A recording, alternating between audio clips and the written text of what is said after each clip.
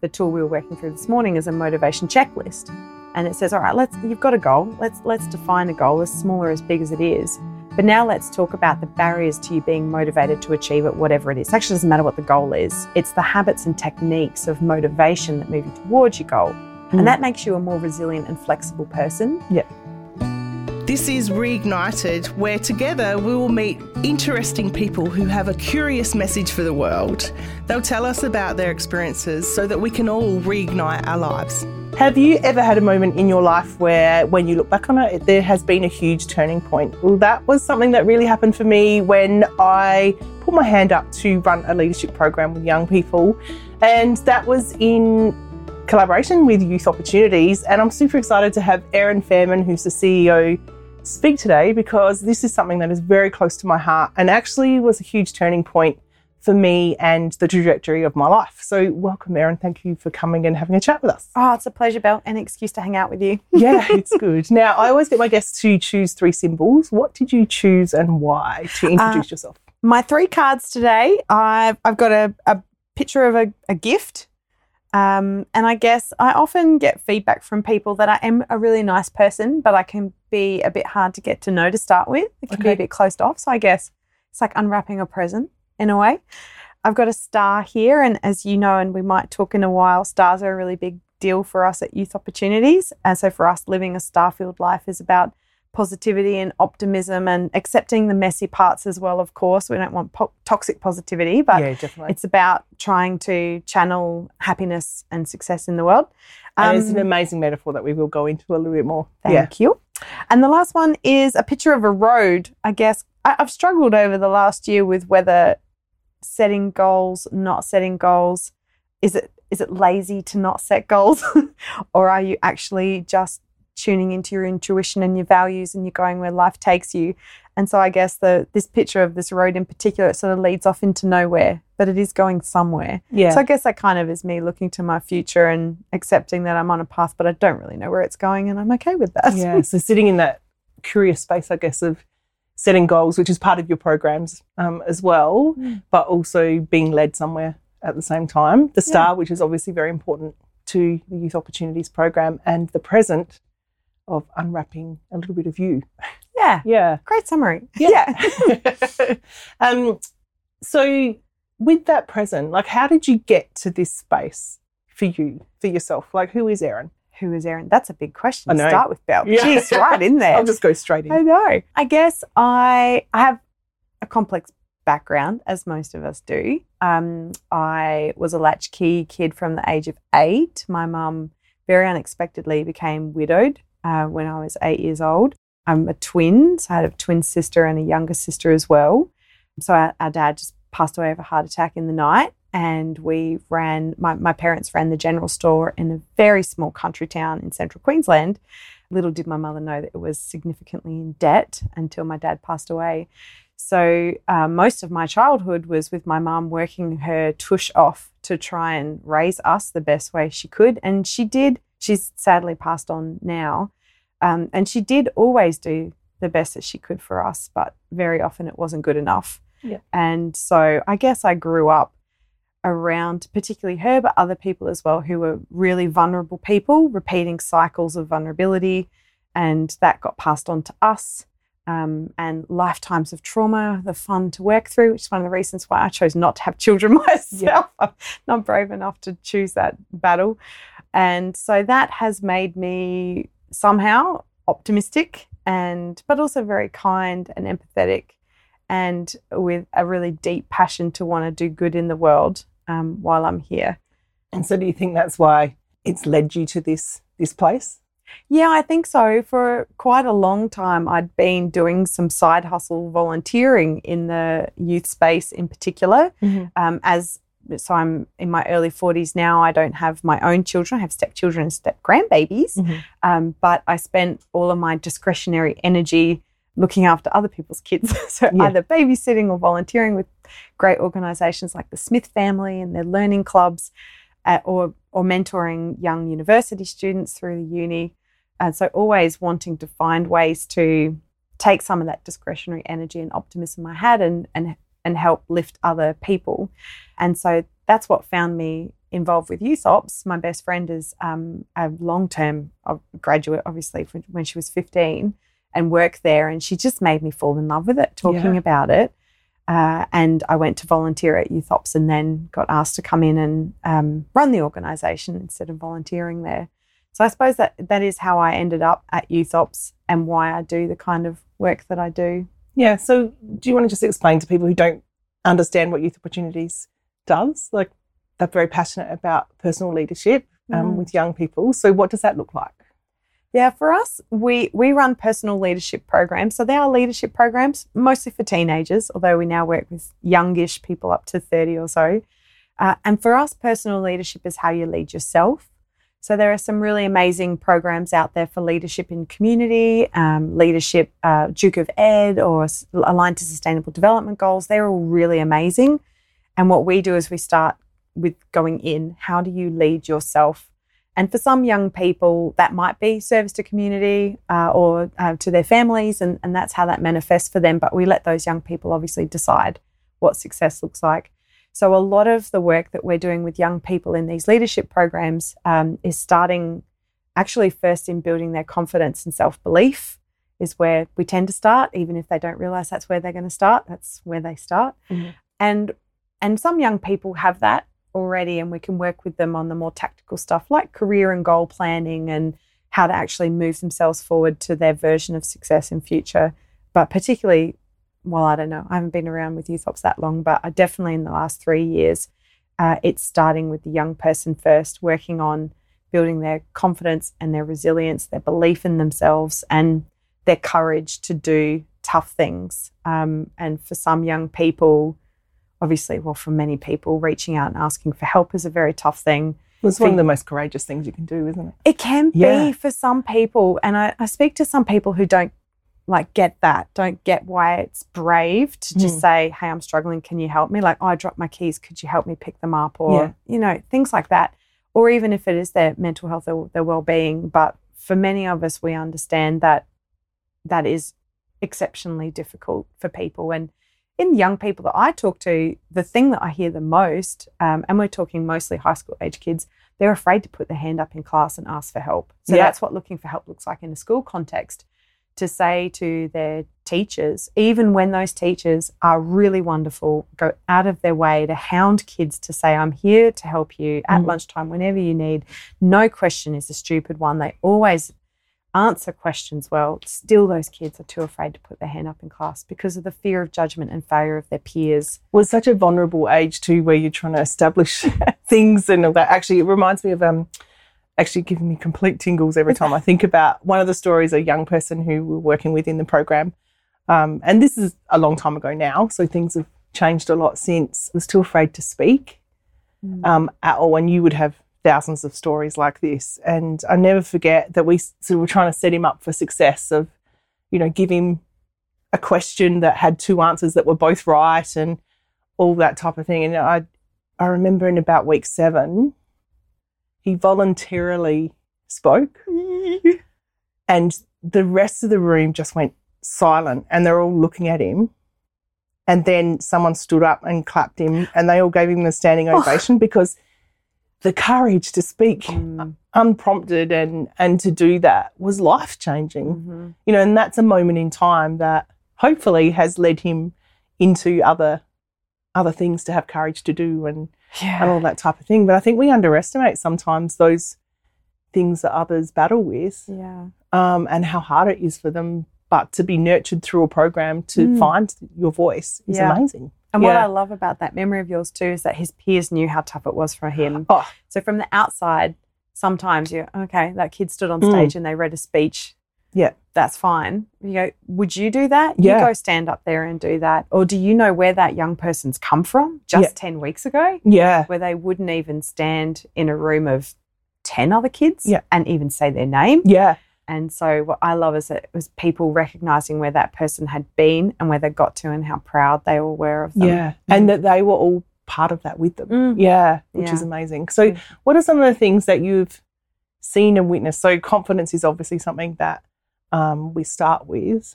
And I guess, just thinking out loud now, that whole thing of it's not just technical skills, is it? It's actually about who we are as people and what we can conquer despite what else is happening in our life as well. Yeah, you're so right. what are some of the things that stand out to you? Well, on that about the technical skills, that is one of the challenges I think we have in this type of space, is that from a policy or system point of view, there isn't a set of shared language around that. So we know what technical skills are. You go to engineering, there's engineering codes and accounting codes. But when you come into this world, you get language like soft skills, people skills, life skills, enterprise skills. And because we don't have that shared set of language, it's really hard to then encourage that in a curriculum or get it into a workplace or advocate for funding in that area. It can be so tricky. So yes, you're right. The visionaries, so like our founder who started Youth Ops 25 years ago, knew how critical it was to people's success in life to be able to develop those apparently soft skills, but actually the hardest skills. Apparently they're soft. There could be a great big debate on that one. There could be,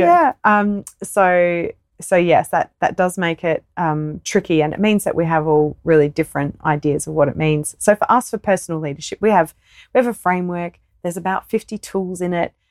Within all of that, though, we're talking to young people about how they're making decisions every day to lead themselves towards success.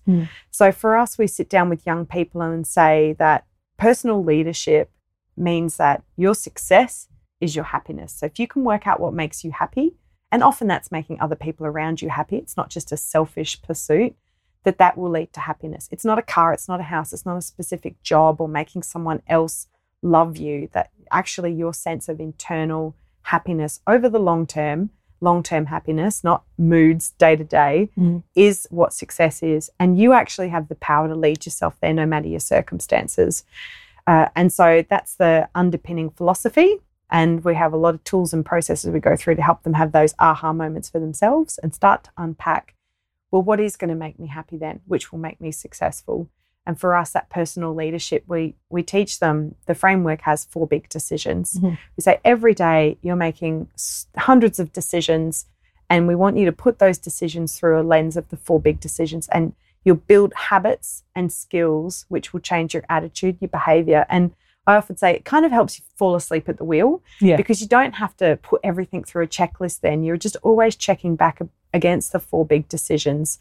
So the 4 big decisions are decide to send stars, which is that positive communication, decide to be happy, decide to goal plan, and decide to choose growth. And so for us, we're running an activity in the office today before I came in, and we were doing this motivation checklist thing. We said, you've set yourself a goal, a long-term goal, but it's really easy to not get out of bed in the morning and pursue that. So how are you going to use the 4 big decisions to really pursue your goal? How are you going to goal plan to really set yourself up for success? How are you going to look for the positives when times get tough, that sense of long-term happiness? And how are you going to send stars to yourself and others, that sense of positive affirmations and communication to yourself that you can get through tough times? So lots of different tools and techniques. And of course, we train hundreds and hundreds of young people a year. So out of all those tools, some of them will take 1 or 2 that'll be life-changing, and they'll remember them for 20 years later. We have people now tell us, I remember that tool from 20 years ago. And some of them, it's not time for yet. Some of them, we stay engaged with them for at least the 2 years after the program, and some will go through even tougher times ahead, and they'll come back and refresh on some of the tools that at the time weren't a big deal. Like one of the really assertive communication, difficult conversation tools called IGAP, I've got a problem technique, for having a difficult conversation with someone. They might not have needed that when they're going through the program, but then fast forward 1.5 years and they're having major conflicts, say, with their parents for maybe the first time. And coming back to that tool and actually stepping through with practice. So how do you have a really difficult conversation with someone in a way that maintains the relationship and gets goal congruence and moves you forward out of a place of conflict to a place of something better? And that's certainly something that we can all use, isn't it? I use it every day, Belle. I use it. I go, so often I'm used to getting my little booklet out and running through the prep checklist. And it is that preparation. So let's run through each of the philosophies, the 4 big decisions. So sending stars, I used to after we'd start a program, I would hear out in the courtyard the young people sort of going, "You just sent me a black hole. What's going on?" So I used to love that language. So the metaphor of a star and a black hole. Yeah. Do you want to just explain what that is? Love to, thank you. Yes. So it's a pos-psych theoretical underpinning. So anyone that hangs out in the world of pos-psych kind of will have worked it out by now from the hints you've given. But for us, when we talk to young people, we talk about stars being any form of positive communication that makes you or other people feel better. And it creates a star-filled environment by sending and receiving lots of stars. And a black hole is the opposite. Anything that makes you feel bad about yourself, your self-image, your confidence, or others. And often there's some really obvious stuff. So we brainstorm with students, like with young people. What does that look like? Well, it's obviously smiling, saying hello, compliments, random acts of kindness are stars. And what are black holes? Bullying and harassment, aggressive behaviour, those sorts of things are obvious.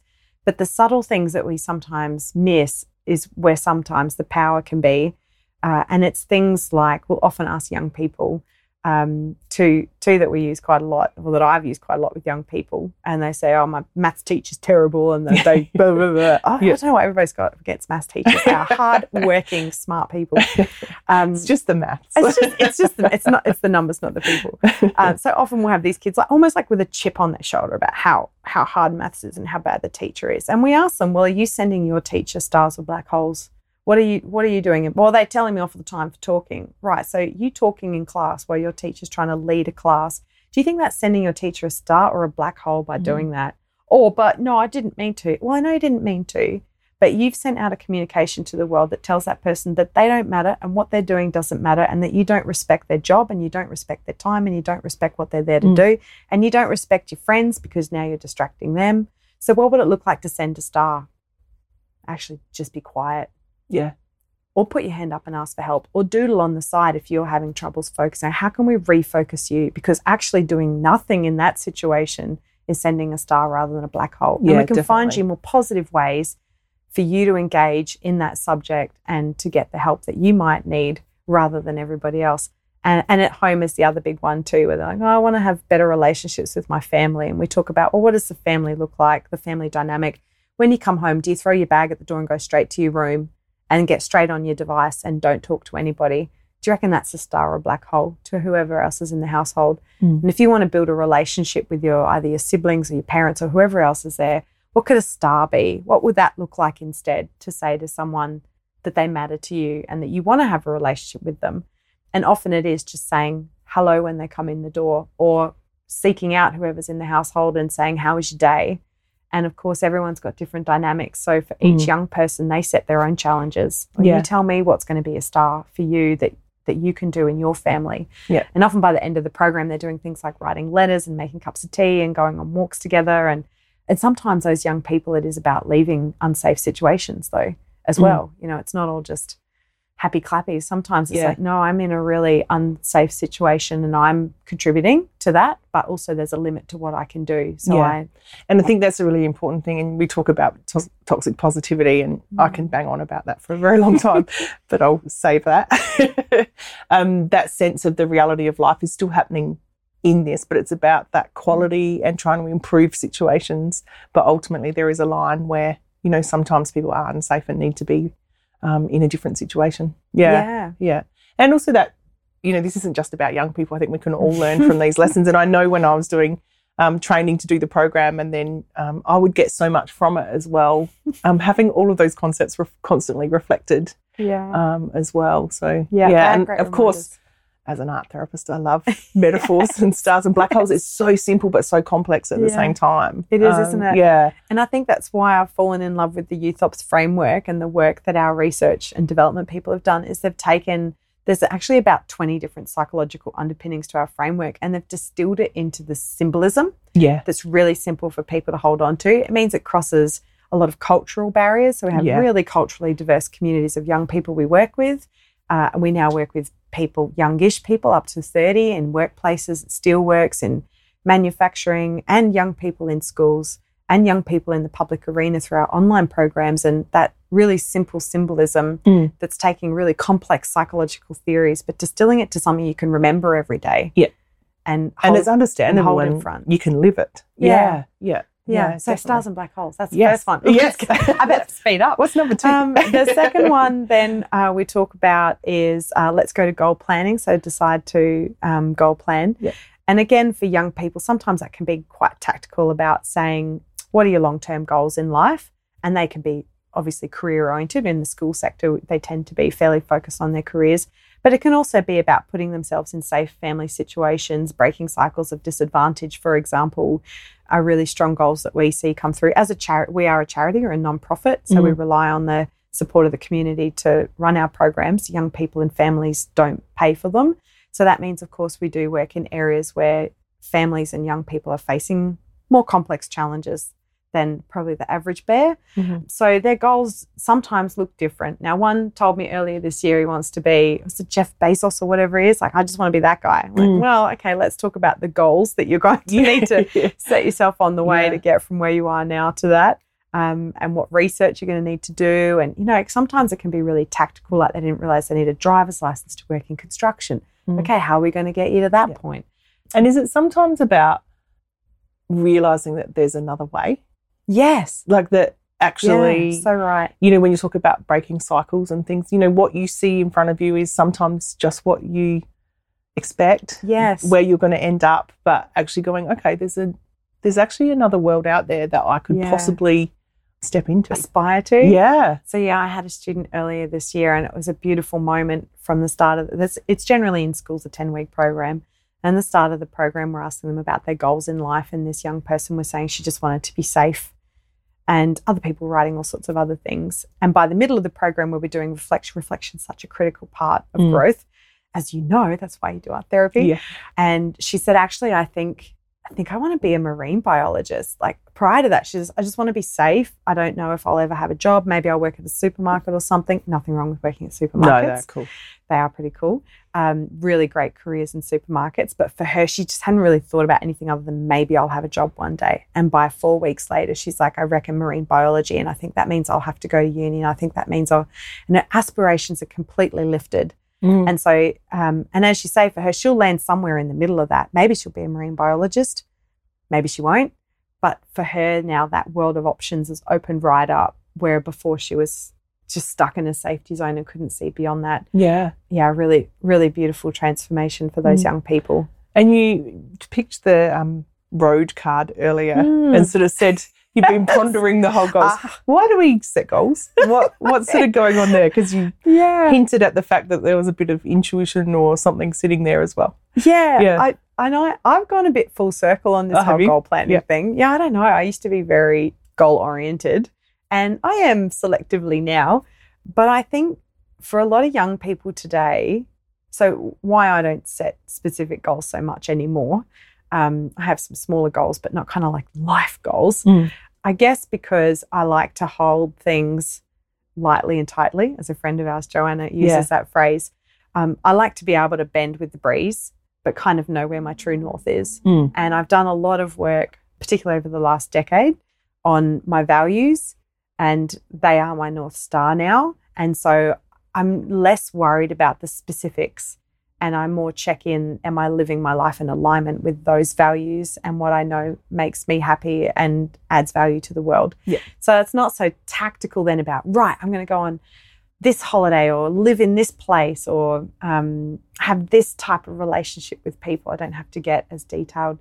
I think our young people, particularly again in the last 3 years, my trainers who've been around a while are telling me that they're having to, we've just retransformed all our goal planning tools, actually, because they used to be quite career-oriented in line with school curriculum. And now we're finding we have to talk to young people about the types of strengths that they bring to the table and how they'd like to use them, because they keep hearing these messages that 50% of the jobs that are going to exist by the time you finish high school don't even exist yet. And then you sit them down and say, what's your career goals and what subjects are you going to choose? And I said, you just told me half the jobs that are going to exist don't even exist. Yeah. So how and am that's I supposed confusing to? and mixed, incongruent, isn't it? Yeah. And what am I aiming for? You're telling me the whole world's changing. And I don't know if the borders are open next weekend. Yeah. And I don't know if the uni's going to be subsidised in future. And all the things that would help me make those decisions are on shaky ground. And then you want to ask me to lock into long-term goals. But I think this is a really important point for business, for, you know, corporate, for everyone, is things change and adapt. And it is actually about going, okay, so once upon a time goal setting looked like this, but now it's actually, it's values-based, strengths-based, who am I as a person, all of those types of things. And what you were talking about before is that sense of direction. It's still goal-orientated. It's just not the specifics goal necessarily. Yeah. And the tools and techniques of goal planning. So for us, again, you might have a goal today and maybe you achieve it, or maybe you actually discovered a deeper sense of self next year. And like today, even at work, we had people of all ages and they're saying, my goal is to lose weight. And I'm screaming on the inside, our goal should be healthy. And healthy why? What is this with the scales thing still in our world? So maybe next year, you know, some of those people level up and go, I've worked out the goal's not about the scales, it's about something deeper. And how I want to feel and be in the world. And to be able to have the tools and techniques and habits of goal planning and redirect it to a new goal, that's the power. So the tool we were working through this morning is a motivation checklist.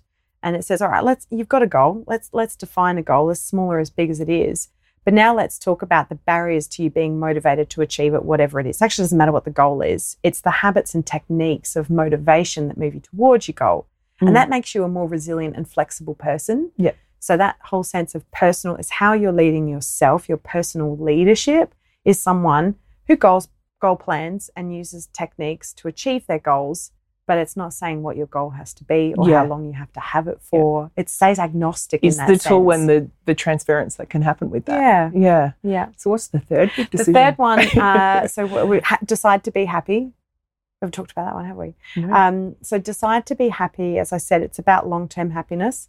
So we talk to young people about moods versus an enduring sense of happiness. So some of that is a little about discovering their goals and their strengths. Again, a lot of these tools kind of build on each other, but also that positive psychology underpinning of you can choose to see good in the world and in yourself, or you can choose to see bad or good in the world. It doesn't make one or the other disappear. It's all still there. But what you focus on is what you will bring to your front of mind, and it significantly impacts your attitude and your behavior. So lately, I've been doing a lot of what we call looking for blue, like looking for the positives in very complex situations, because my team as a chief executive need to be calm and strategic and grounded for them, because it's a frantic sector and a frantic time of year. And so often I take that moment to just myself get into that zone, and I'm looking for the positives and I'm looking for opportunities in really tough situations, and I'm taking those moments about where we can connect as a team, and then I'll go out on the battlefield of the day with that positive attitude, that the deciding to take an optimistic attitude to this moment while acknowledging the hardships. So how do you do that? Like, because I sort of think sometimes one of my bugbears is, you know, people can go to the optimism and that, but deny the reality of the challenge as well. So what's the balance there? I think helping people sit with both is what you do so well as well. It's acknowledging the crap you sit with both. And when you're choosing what to focus on, again, the personal leadership says what is going to help you move forward, what is going to serve you best. And that means you could spend a lot of time talking about all the things that are wrong, or we could spend a bit of time on that to learn from it to move forward, the choosing growth forward. The choosing goal planning forward. You only look at it as long as you need to move yourself forward. Yeah, definitely. And I can think of an example of that.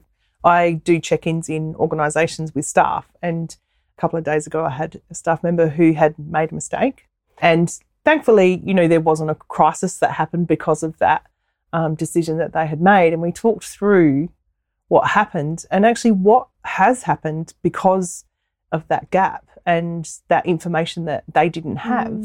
Is now there's going to be a whole new policy and a whole new system and a way that needs to happen, which is going to prevent things in the future. So there was this incredible insight that happened because of that. I mean, we did work a little bit on, you know, the fact that they needed to resolve the fact that they didn't do something as well as they would have liked. But in actual fact, to be able to reframe it and change it was incredible. and it's actually going to help so many more people Such a skill. in the long term as well. So yeah, it works in real life all the time. it does. And also, we're talking about where you parked Yeah. before, so it's become such a It's a habit. It's a habit in your world. So Erin got to see the view of the city from the top of the car park today. Just the way you frame that up, I think, is a prime example of how it is about how you choose to see the world sometimes as well. Well, I'm running late. Yeah. I've seen a great view of the city because I've ended up at the very top of the car park. So, try and take the positives from that. Yeah, and it's not to deny the fact that there is other challenges happening at the same time. Yeah. So what's our fourth big decision? The fourth one is decide to grow. Yeah. And so we've touched on that a little bit in terms of choosing to do hard things, move yourself forward. As I said, for some young people, that is asking for help, putting their hand up in class, making social connections. As you said, that kind of teenage years is a year where we start to developmentally see ourselves as separate to our family, almost sometimes reject that connection to family and look for the connection in peers in the outside world. So we're discovering ourselves. But if you don't have those skills of connection, then that can be a really obviously isolating. That's why we see so much anxiety and depression, mental health distress in young people, that they're going through that development, but they don't necessarily have the skills. So a lot of the choosing growth then for the young people we work with tends to be in choosing to do awkward things. And as I said, the young people set their own challenges depending on where they're at and what their goals are. So for a lot of young people, choosing growth, we'll start with that self-confidence piece, if that's what we work with the young person to say, this is where we'll start. And this is, I should say, in one-on-one interviews. So I was going to say the coaching component and one-on-one. Yeah. So challenges are mostly set one-on-one, particularly at the start of the program. And so you might sit me down and say, I don't know, just give you flashbacks now. You might sit me down and say, Erin, look, I think, your self-confidence, you're sending yourself a lot of black holes, a lot of negative self-talk. We've got to get you sending yourself some stars, because we've just talked about how powerful that can be, and build up that confidence so you feel brave that you can do things. So could you list off some strengths? Some kids, nope, nothing good about me. We give them a little strengths sheet and we say, okay, circle, how many do you reckon you could circle? Again, they're setting their own challenges. I reckon I could do 5, some say 10. Anyway, they circle all these little strengths and we go, all right, how do you feel now after that? You just send yourself stars by circling strengths. And then, so even for some, that's quite challenging. That's choosing growth to do that activity one-on-one with someone they've, met an hour ago or so. And the next step then usually is to say, how do you reckon you'd feel if you read this out to yourself in the mirror every day? Just 1 or 5 or all of the strengths. What do you reckon that would do? And a lot of the time they say, oh, that's so embarrassing. And we talk, well, is there a room you can go to where no one else is there? And often at graduations 10 weeks later, a lot of young people will say, oh, they made me do this thing where I had to read my strengths in the mirror and it was so awkward and stupid to start with, but it worked. So it's amazing, isn't it? It worked. And then, so choosing growth often, I call it small acts of bravery. We scaffold them. Start little. Once you've got that in the bag, you feel brave, confident, it paid off. You can go for the next thing, the next thing, the next thing. Some kids are already ready to start at. You know what job you want. You just don't know who's a plumber. Let's get you to the point where you can ask your neighbour who's a plumber if you can go out and do some work experience with him. Like, let's get you to do that. Yeah. They'll be brave in different ways, but always choosing growth and teaching them that choosing growth is growth. There's a really fabulous video on YouTube. If you just look up backwards bicycle, it's the key one we use in the program. That when you're going through that learning phase, it's not an easy thing, and that's normal, and you push through that. Yeah. Because I think a lot of people try and choose growth and then, this is really hard. So they stop. Yeah. But if you know that that's actually where the magic's being made and you'll get to the other side if you persevere, then it kind of makes it all right. You're like, okay, this is just the hard bit. I'm just going to keep going. And I mean, we've talked a lot in the podcast and it's come up as a theme really about the fact that you don't become Michael Jordan without in the first shot. With the first shot that you miss. And it just, I did have flashbacks then of I remember putting my hand up to facilitate, and I'd just finishing my counselling and really had no idea, but I was drawn to it. And I never forget the first day of facilitating, did some stuff up on the whiteboard about stars and black holes, turned around and there's 18 faces looking at me and just froze and just went, I don't do public speaking. This is public speaking. Oh my God. And you know, my co-facilitator who was training me, you know, just sort of stepped in and challenged that. But now I'm like talking in front of 400 people on stage, and it's like, wow. When was that not normal? Yeah, like is that... you need to start somewhere. Yes. Yeah. And, you know, for me doing the program, and as I said earlier, it was, I didn't dream where that would lead for me personally at the same time. And I think we learn from each experience that we have and what we do and how we do grow within that. I think particularly if you're a reflective person, you're good at this, and this is why you do art therapy. So one of the deciding to grow toolkits that we have, some of the tools in that particular decision we work with young people on is the reflective process. Yeah. Actually spending time sitting and doing the metacognition, thinking about your thinking and So reflecting important. back on what you've done. So there's again, flashbacks. You might remember about halfway through the program, we have a tool called the boat analogy. And we talk to young people about that they're pretty much halfway through their program. And we ask them, how hard have you been paddling in this program? What is your treasure on the other island? You know, there's two islands. There's a little person in a boat in the middle, and there's waves and lightning and laser sharks. And so we talk to them about, you know, you're halfway. What's the treasure box on the other island at the end of this? What are your goals? Reaffirm those. How hard have you been paddling so far? What challenges have you faced? What has been your lightning bolts in the way? And how have you gotten over them? And then that peer reflection and learning, which again, I've been to your art therapy, and I love how you do that so safely, where they learn from each other. What have your challenges been? And the normalizing that comes from that is so powerful because they'll say, well, you know, I tried to build this relationship with, you know, my mum, let's say, and I've been trying to be really nice to her and send her stars, but it's not working. Like, I'm not getting things back. And, you know, hands up, who else has had that? And I'm like, yeah, this sheepish kind of 3 or 4 arms go up, like, yeah, me too. Yeah. And someone else will go, oh, I've been trying this thing and it's really been helping. And you'll see the quiet one just like silently making a note to self, try that thing that Belle said, because that sounds cool. Yeah. And I actually that's what I love about group work as well, is that mirror that we are to each other. And I know on the first day, one of the first things in the program is, you know, you have all different young people from different, what would you call them, groups in the yard. Walks of life. All different walks of life. And to actually come back to, we're all actually experiencing quite similar things and not even dreaming that the other person might be experiencing that as well. And I think as adults, it's really refreshing when we hear that we're just human as well. Yeah. Yeah. And we so often have parents and teachers stand up at our graduations and say, I don't know what you've been doing to these kids, but they have changed. And one of my favourite lines from an educator at a graduation, I still remember the school and the person, and she stood up. She was a year level coordinator for the year 10s. And she said, we saw the light in these kids so long ago, and we've just been waiting for them to see it in themselves. Yeah. Because she is a bit optimistically minded. So she sees the potential in people and it's just waiting for them to see it themselves. Yeah. And when they can do that collectively, and when we can do that with enough critical mass in a school or a cohort where it lifts the school and the culture and the cohort, even though you don't have to put all the kids through the program, is a really beautiful thing. Yeah, that ripple effect. Yeah, I never forget a parent saying to me, thank you for finding my son. And I was like, actually, he found himself. You know, like, and it's those moments of just being heard and seen, having a voice, being able to express who you were and are is so powerful, isn't it? Yeah. Yeah. And you're so right. They put the work in. We've got the tools and the techniques, but they have to choose the growth and do the things. We have very low attrition rates on our programs because we make it so personalised for them and make sure that we get them across the line. Yeah. But we do separate kids from the program when they're not putting in the effort. Yeah. They're often not ready for it.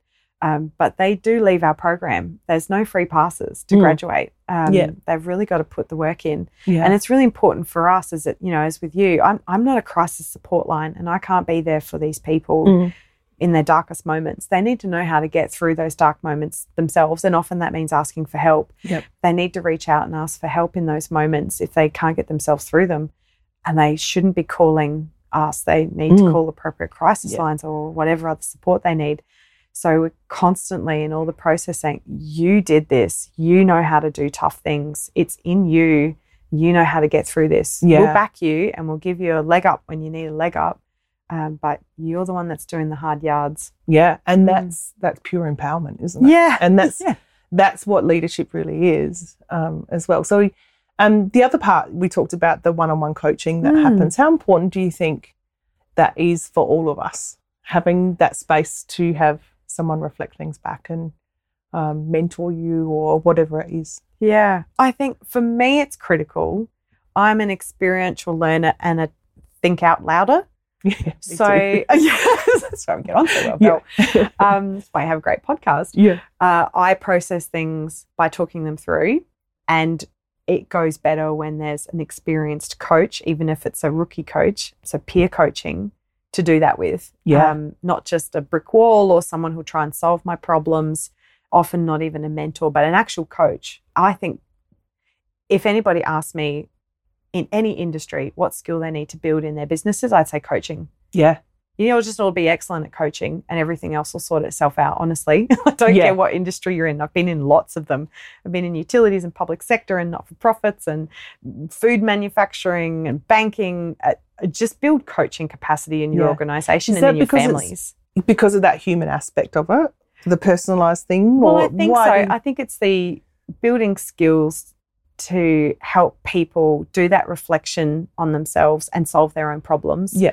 And by solving their own problems, and it's the same when we work in social systems, we try and empower communities to solve their own problems rather than fly in and say, I've got a solution for you. Let me rescue you and do it for you, which doesn't help anybody. No, so the more that you can empower the person with the problem to come up with the solution, the better in all situations. Yeah. And so coaching is just a very individualized approach to that, saying you've got the answer in there somewhere. And sometimes that answer is go and ask an expert, in which case do that. Yeah. But often it might not be the answer.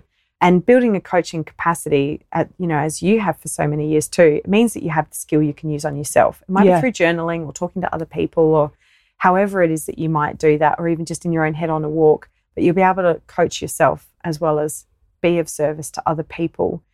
It also means particularly in, say, organisations or maybe even in families, if you have a coaching skill set, you tend to save people less, which creates less codependency, which all the things that stops the can creep up on you. Yeah.